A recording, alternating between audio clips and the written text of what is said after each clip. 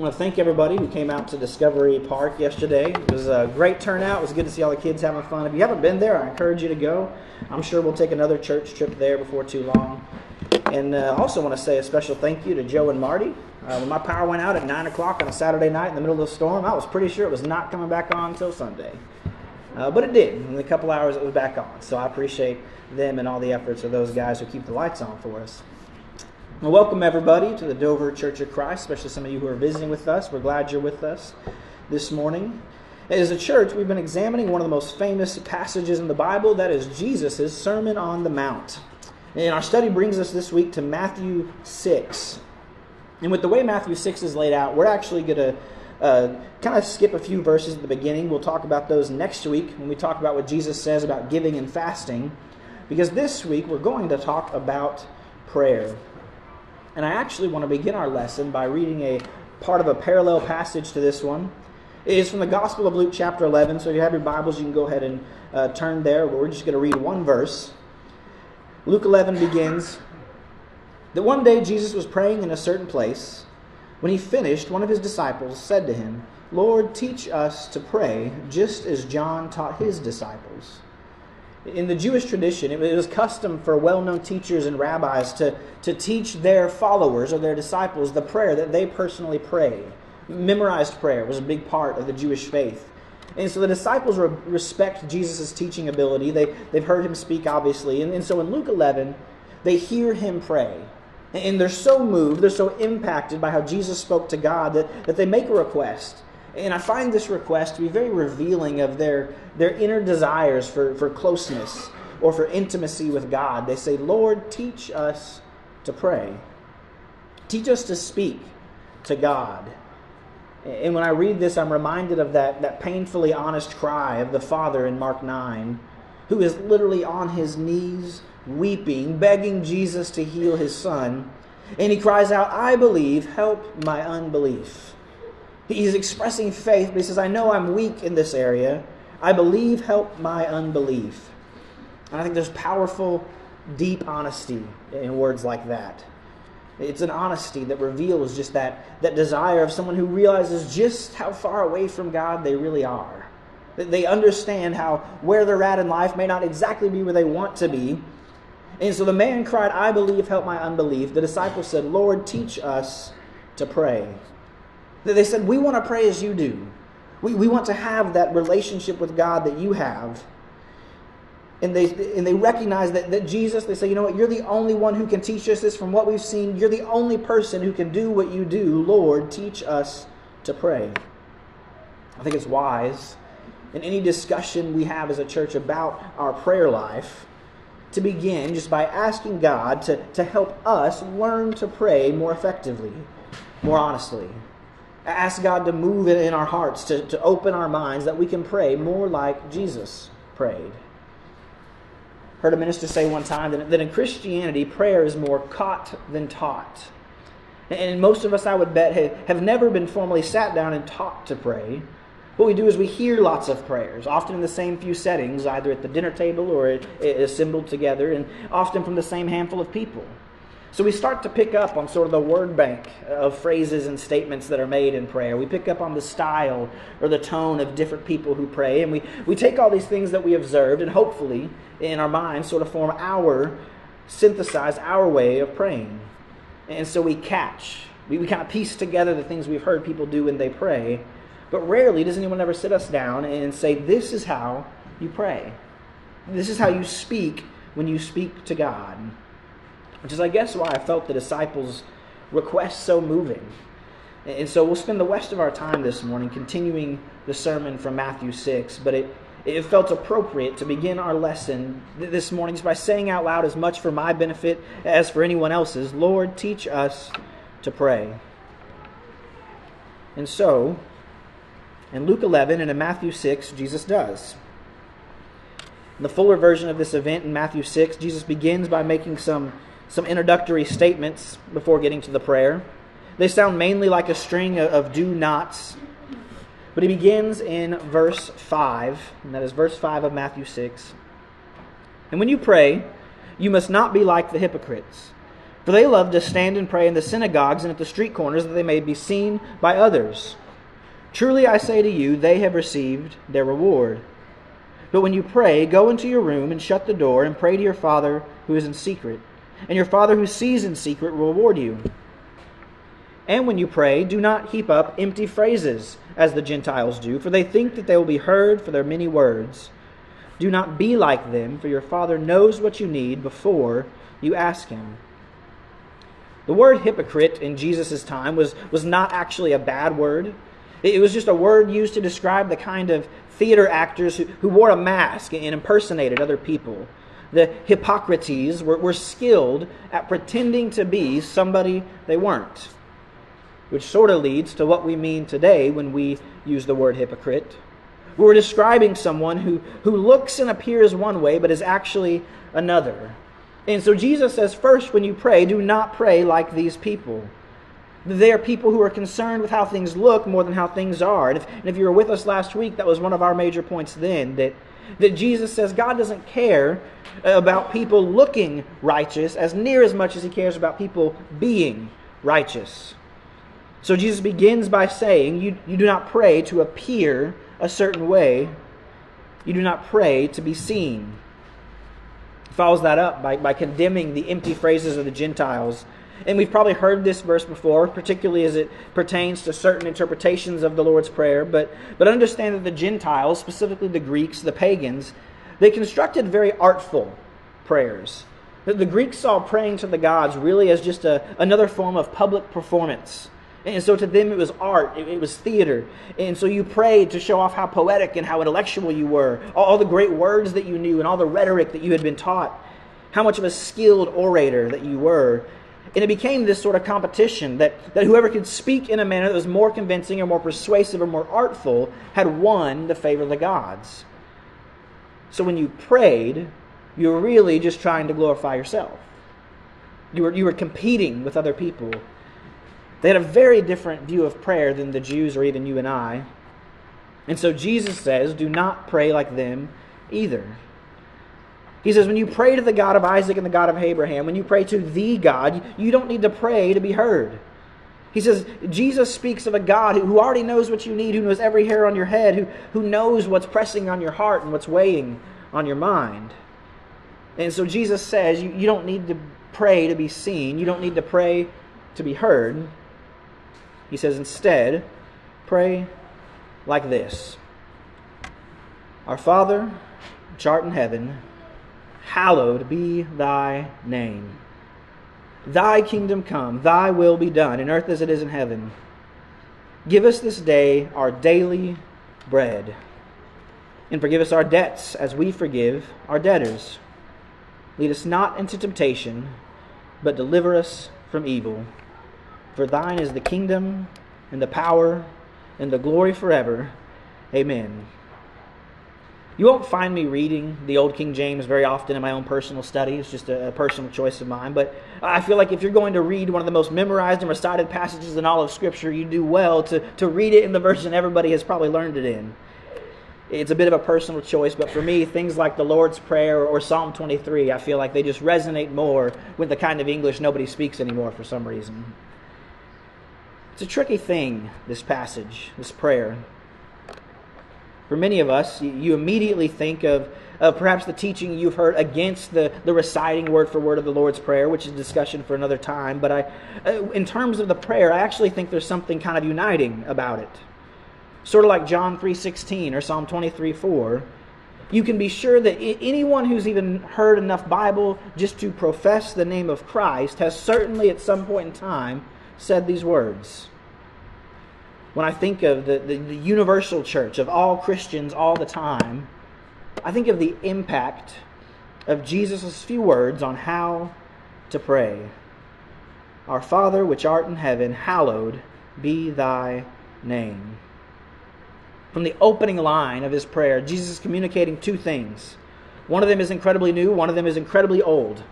We've mentioned before about the weight the Jews gave to just the name of the Lord, the unutterable Yod-He Vav-He, Yahweh, Jehovah.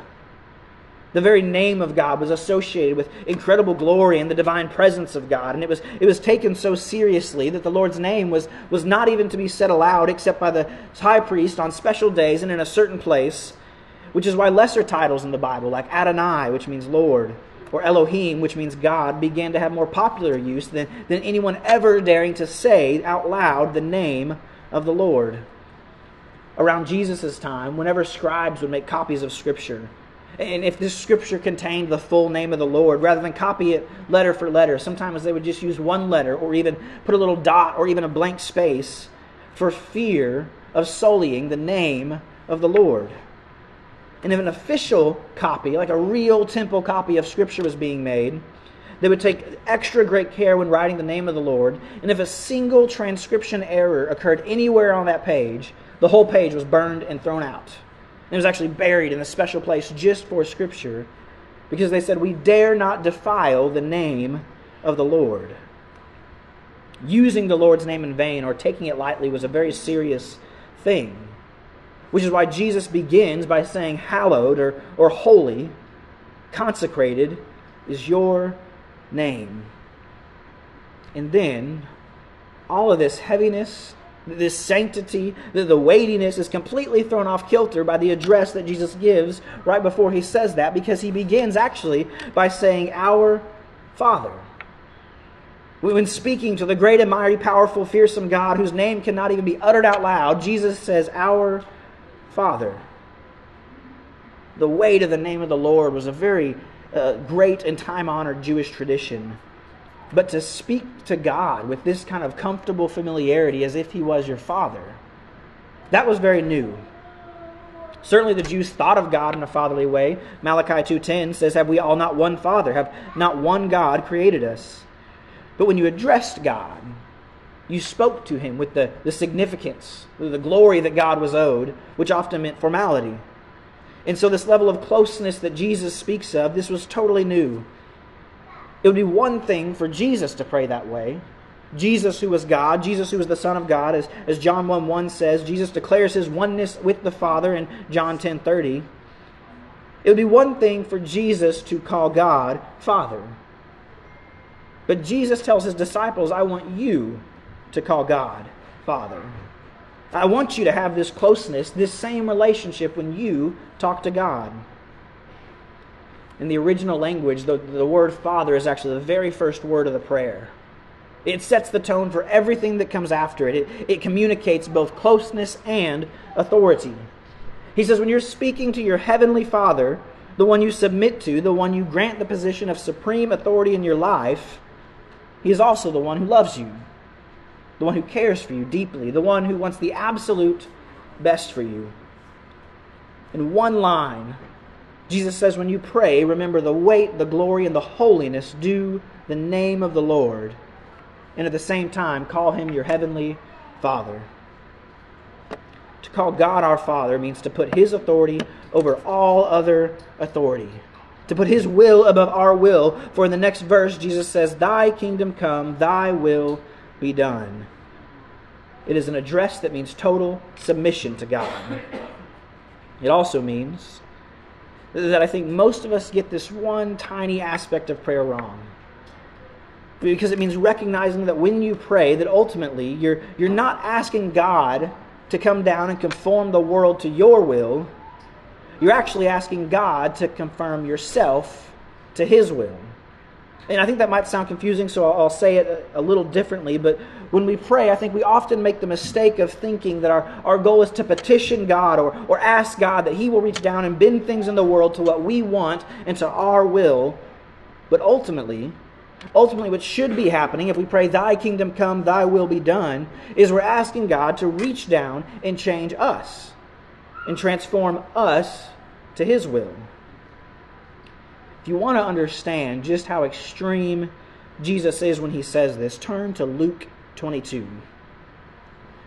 Almost every week I've used the word radical at some point in a sermon, not intentionally, but because just what Jesus is saying and doing is so incredibly mind-blowing that just saying, wow, that's whack, Jesus, just doesn't seem to really capture it. And I would again here say that what Jesus is doing is radical. I want you to see how seriously, how thoroughly Jesus means what he's saying here. Jesus is praying in the garden. It's an iconic scene. His disciples are with him. We've had the Last Supper. He's about to be arrested. And in Luke 22:39, Jesus takes this moment to pray. And he withdrew from them about a stone's throw and knelt down and prayed, "Father, if you are willing, remove this cup from me. Nevertheless, not my will, but yours be done." And there appeared to him an angel from heaven, strengthening him. And being in agony, he prayed more earnestly, and his sweat became like great drops of blood falling to the ground. And when he rose from prayer, he came to the disciples and found them sleeping for sorrow. And he said to them, "Why are you sleeping? Rise and pray that you may not enter into temptation." This passage makes very clear the agony of Jesus in this moment. To me, it makes very clear that he knows exactly what is going to happen next. He's about to die in one of the most torturous, gruesome ways the Romans have devised up to this time. It's an execution reserved only for criminals, for traitors, for enemies of the state. There's a medical term for what's going on. It's called hematidrosis. It's when the extreme physical, emotional stress has caused your blood vessels to rupture and sort of feed into the sweat glands, and you begin to release blood like sweat. It says it's activated by severe mental anxiety with a fight or flight response so strong that it causes hemorrhaging. It is observed in individuals in fear for their lives, such as prisoners awaiting execution or soldiers preparing for battle. It's the definition of hematidrosis from a medical source I found. Jesus is aware that he is about to die. It's not going to be quick. It's not going to be easy. And when he approaches the throne of God one final time before that happens in the garden, he sits down and he says, "If this is possible, if you are willing, if it is within the realm of possibility, please remove this cup from me. But nevertheless, not my will, but yours be done." You will not find anybody in the Bible or alive who practices what they preach more than Jesus does. Submission literally unto death to the will of the Father. That's what Jesus is talking about. Jesus says when you pray, whether in good times or in bad, in humility or abundance, whether you're full or you're hungry, whether you're rich or you're poor, whether you're in life or even facing death, Jesus says, "Not my will, but yours, Father, be done." That's how you should pray. Pray while understanding that the will of the Father surpasses all things in life, above all things in the world. Thy kingdom come, thy will be done, in earth as it is in heaven. And give us this day our daily bread. A fun biblical note from this little line here, if you're into that sort of thing, is that this is a word that we don't see anywhere else in the Bible for daily bread. It's a word that they didn't find anywhere in Greek literature until after this time. In fact, it's widely believed that Jesus invented this word when he was speaking to really perfectly encapsulate what he's talking about. It's a compound word and it sort of gets at a couple different things, but the idea is that Jesus says, "Give us what we need for today." It's almost certainly connected to the Hebrew idea of manna from heaven.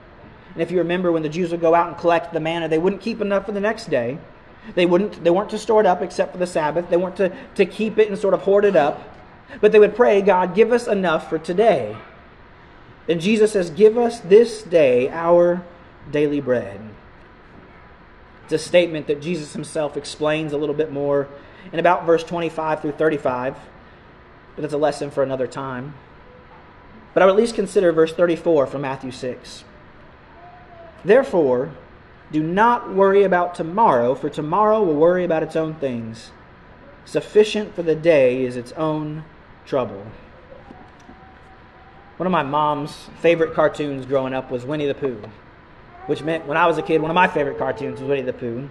And I envy anyone who is allowed to sit around all day in a t-shirt eating whatever they want. But I also enjoy just the simple wisdom of kids' cartoons, at least back then. Because he always spoke with this tired, like sleepy, half-awake voice that made it sound like he really wasn't interested or didn't really care in what you were talking about. But if you watch the show, he actually cared a lot. He said things that made you realize he cared a lot. And Pooh would comment on things like friendship and say, any day spent with you is my favorite day. So today is my new favorite day. He had a wonderful perspective on hard work. He said, people say nothing is impossible, but I do nothing every day. And he was certainly a person who had his priorities in order. He said, it is more fun to talk with someone who does not use long, difficult words, but rather short, easy words, like, what about lunch? As an adult, I sometimes miss how easy life's problems could be solved when you were a kid. You know?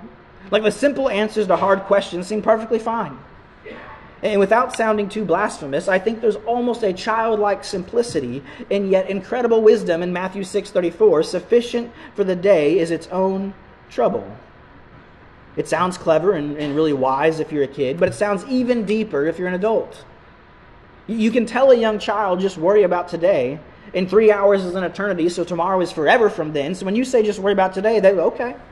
And they walk off, and that's fine with them. But you can tell an adult the same thing, and there's still deep wisdom in that, but for a completely opposite reason. As adults, there's so much going on in our life, and we're so worried about our family and our kids and our jobs. And perhaps you noticed today that as they were walking out the door, their shoes were a little tight, so you're like, oh my goodness, next year I'm going to have to buy more shoes. And it's August, we've got everybody buy school supplies again, we got to go do that. And then you got a bill in the mail for the thing that's due the 28th, and oh yeah, your mom has to go see a specialist, but they got to go. And so every now and then, it's good for somebody just to tell you, hey, just worry about today. Just get through today. It's not worry about tomorrow or next week or next month, but today has enough stress and enough trouble on its own. Now, Jesus isn't forbidding us from praying for next week or for next month. It's not that. But I think of it as really this suggestion that spiritually, perhaps your focus should just be on getting through today. I think for some of us, the request to get through today is such a big enough ask from God that we say, man, if I could just get through today, that would be a huge blessing. When we approach God, it would be good for us to focus spiritually just on getting through today. We can pray about tomorrow. This evening, we're going to talk a little bit about forgiving as we forgive others and not being led into temptation and being delivered from evil. But as we close this morning, I want you to consider how the church can pray for you. And if you're a member of the church, perhaps how you can pray for somebody else. How you can pray in a way that calls both God Father but respects the great glory and the weight due His name. How you can pray in a way where you recognize that it's God's will that has to subsume everything we want in this life. And perhaps pray just to get through today. If there's something we can petition God for you on your behalf, if you're wanting God's will to be done in your life, but you don't understand what that looks like or how to get there, perhaps you're a member of the church, again, I would ask you to consider praying for somebody else, to consider what God's desire and what His will looks like in somebody else's life. If you're not a member of the church, if you don't know what it means to call God Father, to be a Christian, to be a part of the body of Christ, we would love to talk with you about changing that. It's a decision that can be made today if you're ready. If you're with us this morning and this invitation is for you, won't you come while we stand and while we sing?